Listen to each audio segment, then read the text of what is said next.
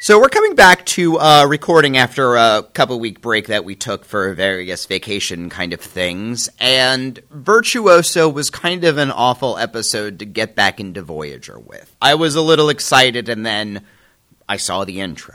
Yeah, Virtuoso is a pretty terrible episode of Voyager and a pretty terrible episode of television on pretty much all accounts, and I think what is most aggravating about Virtuoso is that I think it thinks it's good. Yeah, and I think it also has the potential to be good in a way.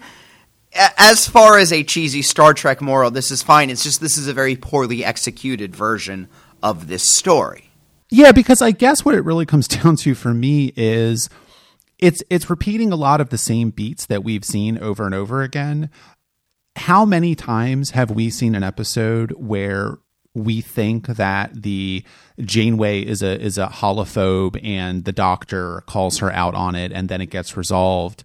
It really speaks to this show's institutional amnesia more than anything else. Yeah.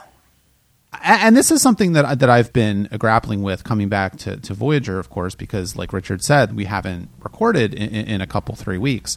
And I hadn't watched any Star Trek. I was off doing various things, which I may talk about during the course of this conversation, because one of them is kind of interesting, or two of them is kind of interesting or exciting. But I feel like, I kind of felt like I was missing something. I hadn't watched Voyager in probably, 3 weeks, a month, something like that. And I honestly had a hard time remembering.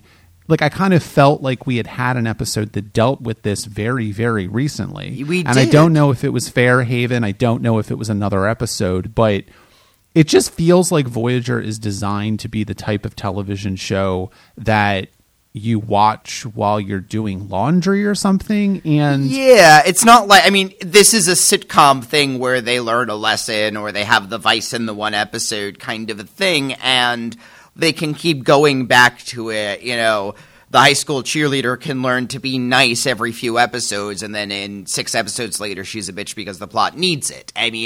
We don't care about that on a sitcom. It feels rough on a science fiction show that had a degree of pedigree to its franchise, but here we go. And and I think that we've said this before about Voyager. It's, the production of it is executed very well. The acting is very well done. The music is very well done. There is a baseline level of competency to the production of Star Trek Voyager that does elevate it. We are not talking about, like Korean dramas or something that look like they were filmed on someone's camcorder. But I just think that this is such an awful episode that it's amazing to me that this is kind of like, I don't know if I would call it a fan favorite, but people seem to like this episode. But I think that people seem to like this episode more because they like the Doctor. Yeah. And I don't... Well, like the aliens at the beginning of the episode are some of the worst fucking aliens that they've had. We are in the sick like they're talking these very exaggerated accents, like it's everything that you imagine a cheesy, shitty sci-fi show to be, and here it is incarnated on Star Trek. Like, well, sure, but I also think that to I guess I'll defend that a little bit. I think the joke there was that they thought the Doctor was stupid, which is why they were talking like that. So I don't necessarily think that that's a problem, but I do think that there is one of the things that I think is so weird about Star Trek Voyager in general is there is a sort of like sly condescension to the very concept of aliens in this show. And we see that in Virtuoso because all of the crew thinks that they're just kind of weird and off-putting. And there's this brief moment in Memorial where they're in Astrometrics and Janeway and Chakotay and Seven are going through the logs of the Delta Flyer's 2-week excursion looking for dilithium crystals, and they're like, oh yeah, we encountered this ship and this was a traitor, and Janeway says something like very photogenic, and you're like, are you making fun of the way an alien looks because he's an alien? I don't know what the show is doing sometimes anymore. No, he's a weird-looking alien, and she comments on the fact that you never heard Picard do that because he would recognize that every alien species has its own standard of beauty, and that maybe to his people, he's an incredibly attractive person. Yeah, like that. That's where Star Trek would go with that, and it's a weird joke that I guess it doesn't feel like it's against the tone of the series entirely, but the show does not have as many red flags, but it does have a ton of yellow flags, and that's another yellow flag on Voyager. Yeah. I mean, I would agree with that. I mean, I think that we are getting to the end of Voyager, of course. I mean, we have a season and a half to go, just about, and I'm ready for it to be over, frankly. I'm excited to get to Enterprise for whatever reason. Same, yeah. But I do think that, we will obviously talk about the show as a whole when we get to sort of the end of the series. But I don't know. I just keep coming back to the fact that Virtuoso is... We've seen this before. There's nothing new here whatsoever. Is it amusing sometimes? Sure, I guess. I mean, was I bored watching it? No, it was entertaining enough, but there's just no substance to any of this. It doesn't go anywhere. It's not making any new points. Every single argument or scene that the Doctor and Janeway have in this episode feel like we've seen it over and over again. I just keep coming back to this idea of institutional amnesia, where they have these character vignettes and they don't allow them to grow. They don't allow them to change. They don't allow them to remember that they've had almost the exact same conversation in a previous episode because, I don't know, I guess they had a mandate from UPN to make this an episodic series. And the way that they made this an episodic series was to make it every single episode this sort of atomized, encased in amber sort of experience. And I find it just aggravating. Well, yeah, the scene when he tries to resign his commission, again, that's played as another iteration of Janeway doesn't really believe in holorites, but it's one which very easily could have referred to the events which happened. In other words, I think there's a version of that show where Janeway is not arguing from Hollows have lesser rights, are lesser people than us, but the Doctor thinks she is. I mean, when she says, you're an important part of the ship, and he's saying, yeah, you think I'm a part, you think I'm a machine, I think that could be played as misinterpretation. She means part of the ship in the sense of part of the family, but she doesn't really have the track record for the Doctor to believe otherwise. When he says you would let Harry Kim go off, and she says, yeah, but you're the Doctor, that needed to be played as, yes, you're the chief medical officer, and Tom Paris, who hates the job and is nowhere near where you are, is the next best thing we have. You're really difficult just to replace in terms of your role here. It's Harry Kim is Harry fucking Kim. We can get Naomi to fill his spot. It's her. She needed to counter with saying maybe Harry Kim, but if Tuvok tried to resign, if Chakotay tried to resign, if B'Elanna tried to resign, that's a much different story. And I don't know. Yeah, but I mean, I think you could make an argument that the Doctor is uniquely irreplaceable, right? Because and this is right. You're exactly right. This is a perfect example of the show not actually saying what these people would say if they were real people, right?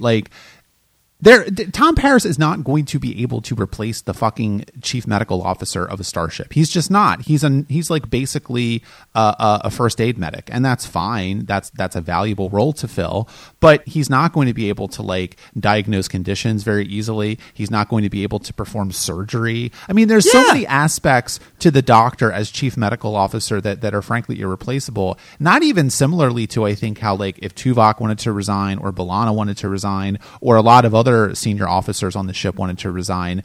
I'm sure there's someone else in engineering that could take the place of B'Elanna. Yeah. Now, are they as brilliant as B'Elanna? Are they as great engineers as B'Elanna? No, probably not. But they've got fucking Ensign Carey, right? Or Lieutenant Carey back. I mean, remember the second or third episode of the show, which was all about how B'Elanna and Lieutenant Carey were competing for chief engineer? He's there. He's still there. Yeah, so but still, that's fine. We could just elevate him. But there is no one that's going to be able to replace the Doctor. And Janeway doesn't say that, which is bizarre. I know, and I also think from the Doctor's point of view, The example that would be a lot closer to home is when Kes was thinking about, in that episode, Darkling, going off with that Traveler guy, she was able to consider it fully, and she almost did, and you were willing to let her go. Why won't you let me go? I mean, that is a much more apt example of something that happened, and I think Janeway does need to argue that this particular case is different, because I think she does have the insight to see what's going to happen at the end of the episode, which is that there is going to be a better version of him, but that we on Voyager love the version that you are. I mean, that's... Janeway needs to be at that point by now with the Doctor. I can buy that she hasn't thought to express it by now, because again, Janeway not quite expressing her feelings for her crew was an early theme. I think... But again, this just makes it as another example of the Doctor doesn't have rights and Janeway realizes he should have rights. But, you know, it is different by the fact that we all know that the Doctor staying on this planet is the wrong thing. There is... Right. I mean, you know, aside from the fact that these aliens are just sort of like weird and off-putting and superior, as the show keeps telling us. Yeah. That is right. Like, this is a mistake. He is being... he is being attracted by momentary fame. He's a fad in a way. But I want to go back to this idea of the Doctor as a person for a minute, because I think this conversation has sort of like crystallized something for me, which is that I don't know that the Doctor wants to be in Starfleet, right? Like, he's a hologram. He is a very complex hologram that is self-aware and sapient and all of these things, right? And he is a person, and he has really grown and changed and become his own individual. Yeah. But at the same time, he's never really had to make like everyone else on the ship, aside from the Maquis, haven't made a. They've all made a choice to be there. They've all made a choice to go to Starfleet Academy and to become Starfleet officers. And the Doctor has not made any choice for himself. And I think that would have been a better tack for the episode to take, for Janeway to say, look, I understand this. You know, you are 5 years old, essentially, 6 years old, and you have never made a choice about your own future. You know, you were programmed to be a Doctor and a Starfleet officer. And, you know, if eventually you want to resign your commission and go off and do something else, I will support that. Yeah. But, you know, do you really want to leave your crew members in the lurch right now without a Doctor? Yeah. We have a long journey ahead of us. People are going to get injured. And if you do this, people are going to die. Maybe that would have been guilt to him. I don't know. But I think that would have been a much... You know, and here I go, you know, my least favorite thing to do, fixing the episode. But I think that this episode needs to be fixed. Like, the whole thing about like, it's played for a laugh. And I don't know. It's just, there's so much other stuff that this episode could do. Yeah. And it just doesn't do any of it. I mean, this is making me think that when they finally get home at the end of the series, like...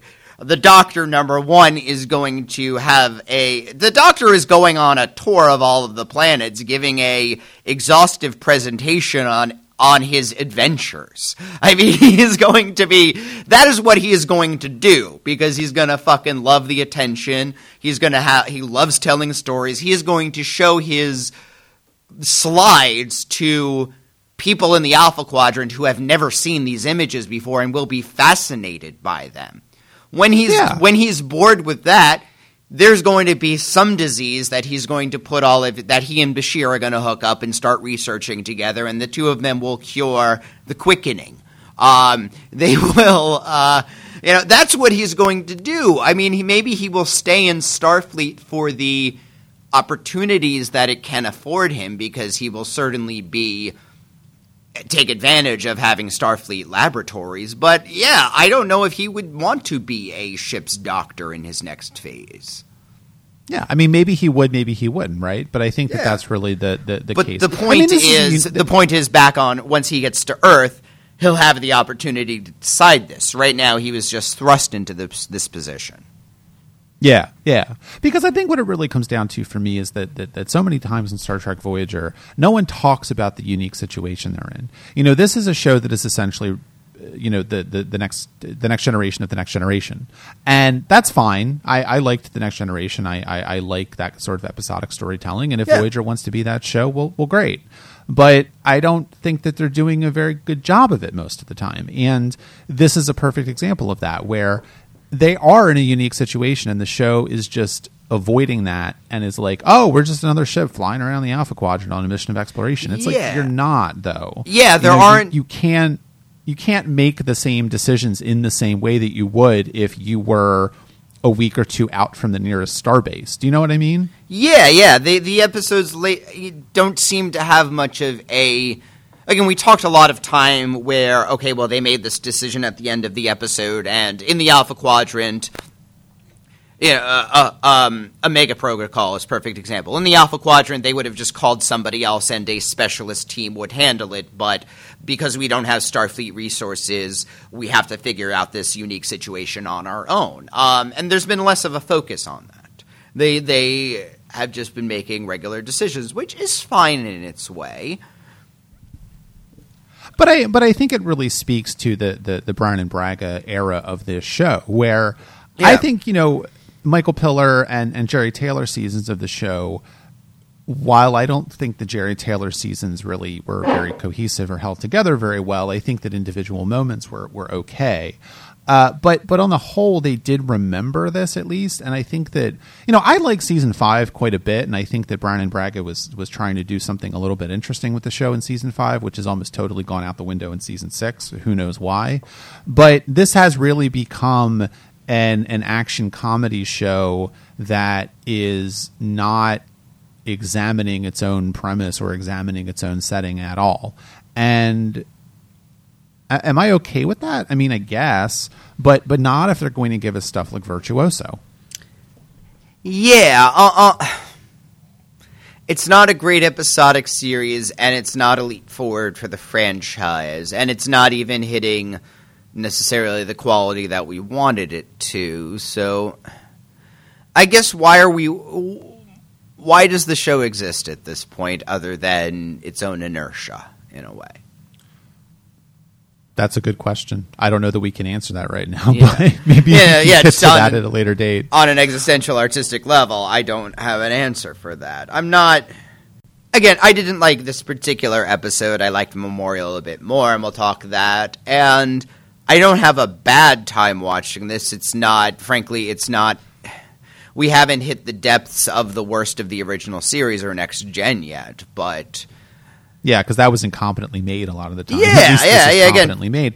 Well, I mean, this might be an offensive analogy, and I apologize if it is, but I think that for me, like, watching Star Trek Voyager is akin to being in a sort of like dysfunctional relationship where you keep wanting it to be different, and sometimes it is. Like, sometimes you have really good days, sometimes they give you a really nice gift, or they surprise you and cook you a really nice dinner, or they're really nice, whatever it is. It's right? Not necessarily that they're abusive, but sometimes they drink a little too much and they just become dicky, and and then most of the time it's withholding, and most of the time it's emotionally like sort of like empty. And I think that's really what Star Trek Voyager is. I think that's why. I mean, I think to an episode like Blink of an Eye, which we both really liked and which was very good and which was incredibly episodic, but it had a point of view. It had an interest. It had something to say. I don't know what this is saying. I mean, it just seems to be very paint by numbers. And I mean, a perfect example, right, is like Seven of Nine's little arc in this episode where she's upset that the Doctor is leaving, and then she writes him a fan letter, and you're like, all right, cool. I really liked the way she played. I like Jeri Ryan in those scenes very much. I actually thought she was very strong in those two scenes, and I really liked those. Maybe on the the text of what happens is cheesy, but I thought she sold it. I would agree with that. I mean, I think that adding Jeri Ryan to the show was a great idea, and she's a very strong actor, and she elevates the material. I think that maybe that's part of the problem. I mean, maybe like Star Trek Voyager's cast is pretty good, but a lot of the times I don't feel like they're elevating the material. And maybe they can't. I don't know. But yeah, like there's not really much to say about that little subplot, though. I mean, yeah, she likes the Doctor. She's friends with the Doctor. She doesn't understand this, but then she understands, and then she writes him this fan letter. And you're like, all right, cool. Like, I get it. They're nice to each other. But that's it, really. I think the show could do with remembering that there are more than 3 characters on the show. We'll talk. I think Memorial is this a little bit more, but I really do like how they are starting to put a lot of threads of sentimentality in 7 of 9. Partially because she's hanging out with the child for a lot of the time, but she is, she figured out a very 7 of 9 way to tell the Doctor that she loves and appreciates him. And I don't know, I thought it was kind of cute. I agree. I think it's a nice moment. I just wish that the show had more of those moments. That's what this and Memorial, I think they have the same problem in that they have very misplaced priorities. We want to see the Doctor lip-syncing opera, the show thinks, but we really just want to see the characters reacting to them and realizing that somebody that they care about and like having around, even if they don't want to admit it in the case of B'Elanna and Paris, is turning really mean. Oh my God, Eric. The virtuoso is a meta for how we are feeling about Voyager. Whoa. It's getting it's getting really arrogant. It's not really doing its job well. It thinks it's above its job, and what it's doing is annoying everybody and alienating everybody who loves it. And we haven't really gotten to the point where things are so bad that we'll leave. But they do, we still have reminders of the good stuff, but it's on the rocks. So wait, Star Trek Voyager is Donald Trump's America? Pretty much, which means which one is Donald Trump? Oh, Tom Paris, obviously. Oh. All right, well, I think that's all we can say about Virtuoso. But before we move on to Memorial, just want to take a quick opportunity to remind all of you that this podcast, Trek About, is supported by you listening to this right now.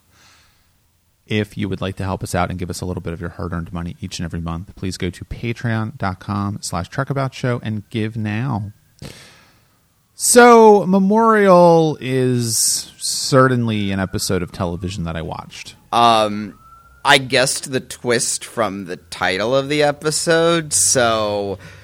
And I'm sure that everybody who saw this, who has seen an original series episode before, would guess the twist. Like, it was fairly obvious that was going on, and I wish the episode had worked with that, because I thought the last 5 minutes of it were very interesting. It just took us 40 minutes of stalling to get there. Yeah. It was that's pretty much exactly what it is. It's 40 minutes of stalling and 5 minutes of interesting stuff. And I don't know why they decided to collapse all the interesting stuff down to 5 minutes. I think that they probably could have gotten to that point at about the halfway point of the episode at the earliest, and it would have been great because you would have had a lot of nice scenes about debating the ramifications of fixing this thing and whether or not you should do it and what memorials mean and how should we remember things. And instead we just get a bunch of scenes of them shooting people, and you're like, I don't care about any of this. Yeah, we in no way believe that this actually happened. Because, number one,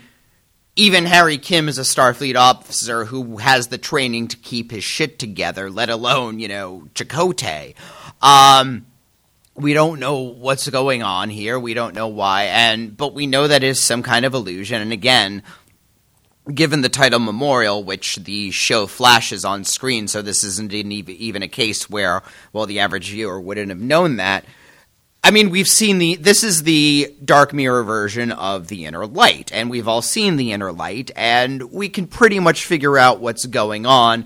The exact nature, it's a memorial on the Fritz, maybe a little, maybe we don't understand exactly, but we figure that it's something along those lines. And this show has a lot of interest with the ramifications and the arc of history. Blink of an Eye was about that. Even, was it 1999, the Millennium one? 1159. 1159. Yeah. Episodes like Living Witness. Voyager is really interested in history, interested in how we are going to be viewed in the future, how history is going to judge our actions. And I wonder if that's... Were they worried about how people were going to judge Star Trek Voyager in the future? Yeah, I'm wondering why it does have this theme, because, I mean, Deep Space Nine, while it certainly touches on that, is not interested in that, even though it's a series which is dealing with the war and the weight of history. Well, I mean, yeah, and let's take that even a step further. I mean, they have sort of transformed Tom Paris into like some sort of like greaser, and he is like just obsessed with sort of like the mid 20th century for reasons that remain mysterious. There's actually characters like that are just like, they want to live in the past. I mean, we see Tom Paris's quarters in this episode, and he has like 20th century furniture. He has a 20th century television. Yeah. He like wants to eat pizza. I mean, it's just like we never see people eating pizza on Star Trek. I thought that was hilarious. When she offered that, I was just like, they have that? I guess they would. I mean, why wouldn't they? But no one ever eats it. It's just, I mean, well, let me ask a very fundamental question before we get too far down that road, because I want to take this back a little bit, because I am very confused about a key plot point in this episode. And I don't know if you're going to be able to clarify this for me, but why does everybody else that wasn't on the Delta Flyer, why are they also having these flashbacks? Yeah, I don't know. The implication is that, like, because it's not as if the ship itself... It's implied that was one of the first stops that they visited, right? So let's say even the Delta Flyer and Voyager are on a parallel course for a little while, but then they get Voyager somehow gets, let's say, the edge of the beam, and so maybe that's why it's delayed and everybody else but Tom. And I don't know. You're right. This is making no sense at all. If they had been... Right. If they had been in orbit around, or even if, again, they needed to make a point of, well, it passed through, and for technobabble reasons, it took weeks to kick in, and it just, maybe Tom and everybody was closer, so it kicked in earlier, but eventually it got... Yeah, that was poorly explained. Because wouldn't it actually... I mean, it kind of, I think, would have been a stronger episode if only those four had been having these flashbacks, because that would have given them more of an impetus to figure it out, I think, because... I don't know. There's just something about it which is like weird. Like it's this. They're trying to elevate the stakes of the episode by having many more people in the crew affected by these memories, but it doesn't make any sense. And it's the kind of thing where I think that could actually add some interesting weight to the debate, because, all right, well, Janeway is the captain and has to make the ultimate decision, but she actually hasn't had the experiences, and maybe that's a better way of, again, fixing the episode. But in the version of the episode that's about the debate, maybe Janeway decides, I have to go in and touch the memorial myself and get the memories myself. And then she has her experience and she says, yes, I've directly gone through it, and now I understand, because of I now have the authority to say, yes, everybody should visit this. Right. I don't get it. Like, it just seems like the outline of this episode was not done well or something. I don't know. It seems very churlish. I'm not a TV writer, but it seems like there could have been a better way to make this episode more resonant with what it was trying to say. Yeah, and I almost want to say, if with everybody getting this, the entire bit about them being on an away mission is padding. Again, this is an episode that feels very padded. It feels the most part of it feels like this is something up till the last 5 minutes. This is an episode that could have easily been done on the original series. This is the type of story that the original series told a lot of times. Maybe it wouldn't have been quite so dark as this, but maybe it would have. And certainly, again, Kirk and Spock Kirk, Spock, and McCoy get versions of participating in a war. What happened? Oh, here's the twist, and Kirk makes the unequivocal decision at the end. Well, I even thought that the obelisk or the monolith or the memorial at the end of the episode looked a lot like the one in the Paradise Syndrome from the third season of the original series, and that was an episode that was all about this thing erasing Kirk's memories and him living as a sort of like analog of Native Americans. And I don't know if that callback was intentional or not. I mean, I didn't go back and look at a picture of it to see exactly how it looks, but I kind of got that impression from it a little bit. And it is, I mean, you're right. Like, we have talked a lot about how Voyager kind of feels a lot more like the original series than the other 2 Star Trek series that we have covered. Or 3, I guess, if you count Discovery, even though we stopped. But I think that it is, it doesn't exactly know what made the original series work. And this doesn't work very well because we are not interested in this. We don't know what's happening, but the mystery isn't interesting, right? Like, it's presenting us with a mystery that doesn't make any sense because we know that these people wouldn't do this. And so what is the actual point of the episode? I don't know. Yeah. Again, the point of the episode should have been, is it right to study the dark parts of history? And again, maybe a simple message, but it's the kind of thing which gets talked about all the time. We have literal Holocaust deniers right now, so it's... I think that's an important question of it. If Voyager is a show that's concerned with history, that is a question that it comes naturally to ask about history. And its answer is fine, but again, I guess... Again, I guess I'm interested in the debate. The show is interested in showing the creepy war scenes. Yeah, because the question that raises in my mind is, why is Voyager interested in the history of it? Why is Voyager interested? Is it just because with history? Is it just because this is the year 2000 and kind of everybody was thinking in very historical terms at the time? I don't remember 1999 that well, but I mean, we were young, I don't remember people like really. I mean, people were looking forward, not backwards. Yeah, right. I mean, they were very excited about the 21st century. So yeah, I don't think. No. I guess we were thinking more about the possibilities rather than how will people look at our lives now. It was more about, gee, it's going to be a great century, man. 2001 is going to be an amazing year, and everything past there is just going to be up and up. But that is, that certainly turned out to be true.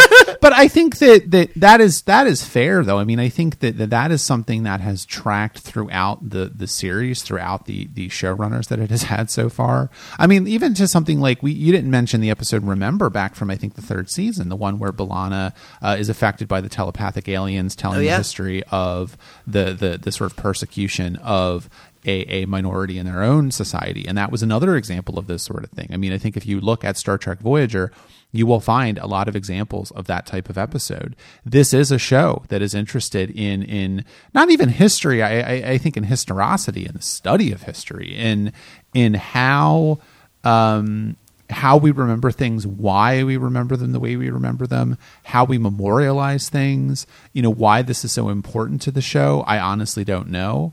I mean, that's something that we could probably tease out, but I think these are interesting to note. I think these are themes that do become very prominent in maybe a decade or so later, but because, again, with the internet and the rise of, blogging and all of that sharing and stuff, I mean, I think there is a focus on we must tell our stories so that way this suffering is not erased, and this is how we create a record of what exactly happened. And I see this in a moment which is presaging that as well. That again, we need to talk about what happened in order to prevent it from happening to others, and that the idea of history as a protective force. I mean, I agree with all of that, but I also think that the missing piece there is the context of it. And this episode in particular seems to be arguing for a sort of like contextless view of history. I don't... How do you mean? Janeway mentions the fields of Gettysburg. Janeway mentions Kittimer, for example. Now, of course, Kittimer is not real. Gettysburg is real. But if you go to Gettysburg, I mean, I've been to Gettysburg. I don't remember it very well because I was young. But if you go to Gettysburg, they provide you context, right? There's a museum there. There's a historical. There's an attempt to give a context to what you are witnessing, and I mean, I don't think this gives us any context. It gives us this memorial is giving you the memories of actually committing these atrocities, but what is it actually telling you about why or how or when it happened? It's not telling you any of that. Well, to be fair, it is broken when they get to it. I mean, there is maybe they could have made this clearer in the episode, but I almost imagine that when the thing is in working condition, number one, maybe this is 300 years after the event. Maybe maybe there aren't, but maybe at one time there was a guide to the thing. Maybe when you touch the memorial, when it's fully powered, there's an introduction. What you are about to witness is the worst battle, and you will be presented with several viewpoint characters in that battle, and this is maybe most people who go to this know what they're getting into. And again, the fact that the batteries are dead implies, and maybe this is part of the episode where it falls flat, that people have moved on from this memorial. It's not like anybody's taking care of it anymore. I mean, yes and no. I think once again, it's sort of an ex post hoc. It's an ex post hoc justification for the episode. And I mean, I get the impulse, but at the same time, what is being presented to us is without context. And I don't think that there's any real evidence in the episode. And again, this is probably why the last 5 minutes of the episode should have been the last 25 minutes of the episode, because there could have been a discussion about, maybe this thing isn't working properly, and maybe this is, traumatizing precisely because we're not getting the full effect of it, and we're not getting the little lady at the beginning who's telling us about the colony and why it was destroyed. You know what I mean? Yeah, if you know you're about to get into, if you know you're about to have this memory, you can prep for it, but it just happening in the middle of your day is frightening. But I mean, getting away from the text of the episode, I think that I don't know that. I mean, this episode seems to be saying that witnessing the atrocities is important, and is it? I don't know. We could argue whether or not the actual memorial in the episode was supposed to provide context or not, but the episode itself seems to argue that context isn't important. That we are just supposed to witness these things, and that is what the important part of memorializing something is, and not doing it again. And I don't agree with that. Yeah, I mean, number one,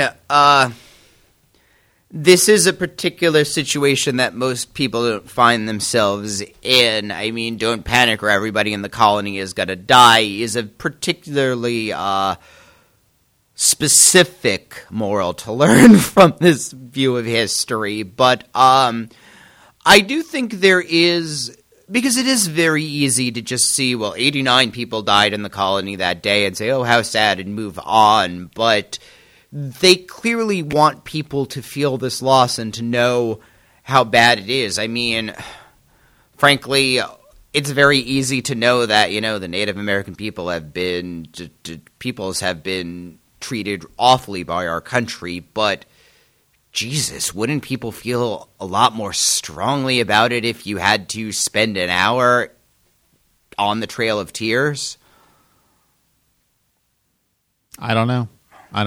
I honestly have no way to know that. Yeah. I mean, I know. I don't think so. I honestly don't think so. I mean, there is a reason why people go to the actual place that things have happened. I mean, there's a reason why you can visit, Nazi concentration camps to this day, of course. There's a reason why there are memorials all over the place, but I don't know if actually witnessing it is important or not. Yeah, if you can go to Auschwitz, but I mean, I have to say the thought of a VR recreation. You can go to Auschwitz, but they don't hire actors to That's too awful to even finish the thought. So that the tourists can watch them die. Do you know what I mean? I don't know what you would get out of that, and I think that there's a sort of there's a sort of like torture tourism Yeah. here, which I don't know that would really necessarily work or be interesting to anyone. No, I guess when we're putting it in, though, like when I'm thinking on the episode itself, I get it, you know. But when we're talking in these terms again, and, you know, yes, the Holocaust is an easy thing to talk about, the worst thing that happened, but it is still, it's something that this technology would be used on. And again, it seems almost too horrible to contemplate that, because just even seeing the building is enough, you know? Well, right, and I think that this goes back to the. I mean, one of the really nice scenes in the episode is the scene between Neelix and Seven, where they're talking about guilt and how Neelix is, you know, because there's no indication given that Seven is experiencing these memories for whatever reason. You know, maybe her Borg implants are stopping it from happening or whatever. And frankly, but Neelix, she's had memories that are not her own as part of being in the Borg, so maybe she's just simply able to roll with it much easier. Yeah, that's true too.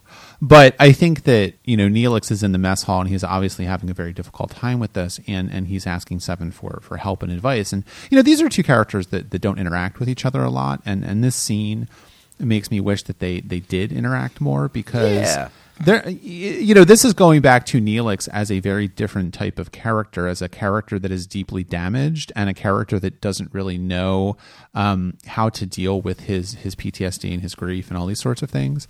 And they have a really nice conversation about guilt and the importance of guilt, and why guilt is a powerful emotion, and why it is, you know, perhaps a good emotion, because it stops you from doing the thing that you had done in the past. And I think that's all. I think that's right. I think that's a really nice insight for the episode to have.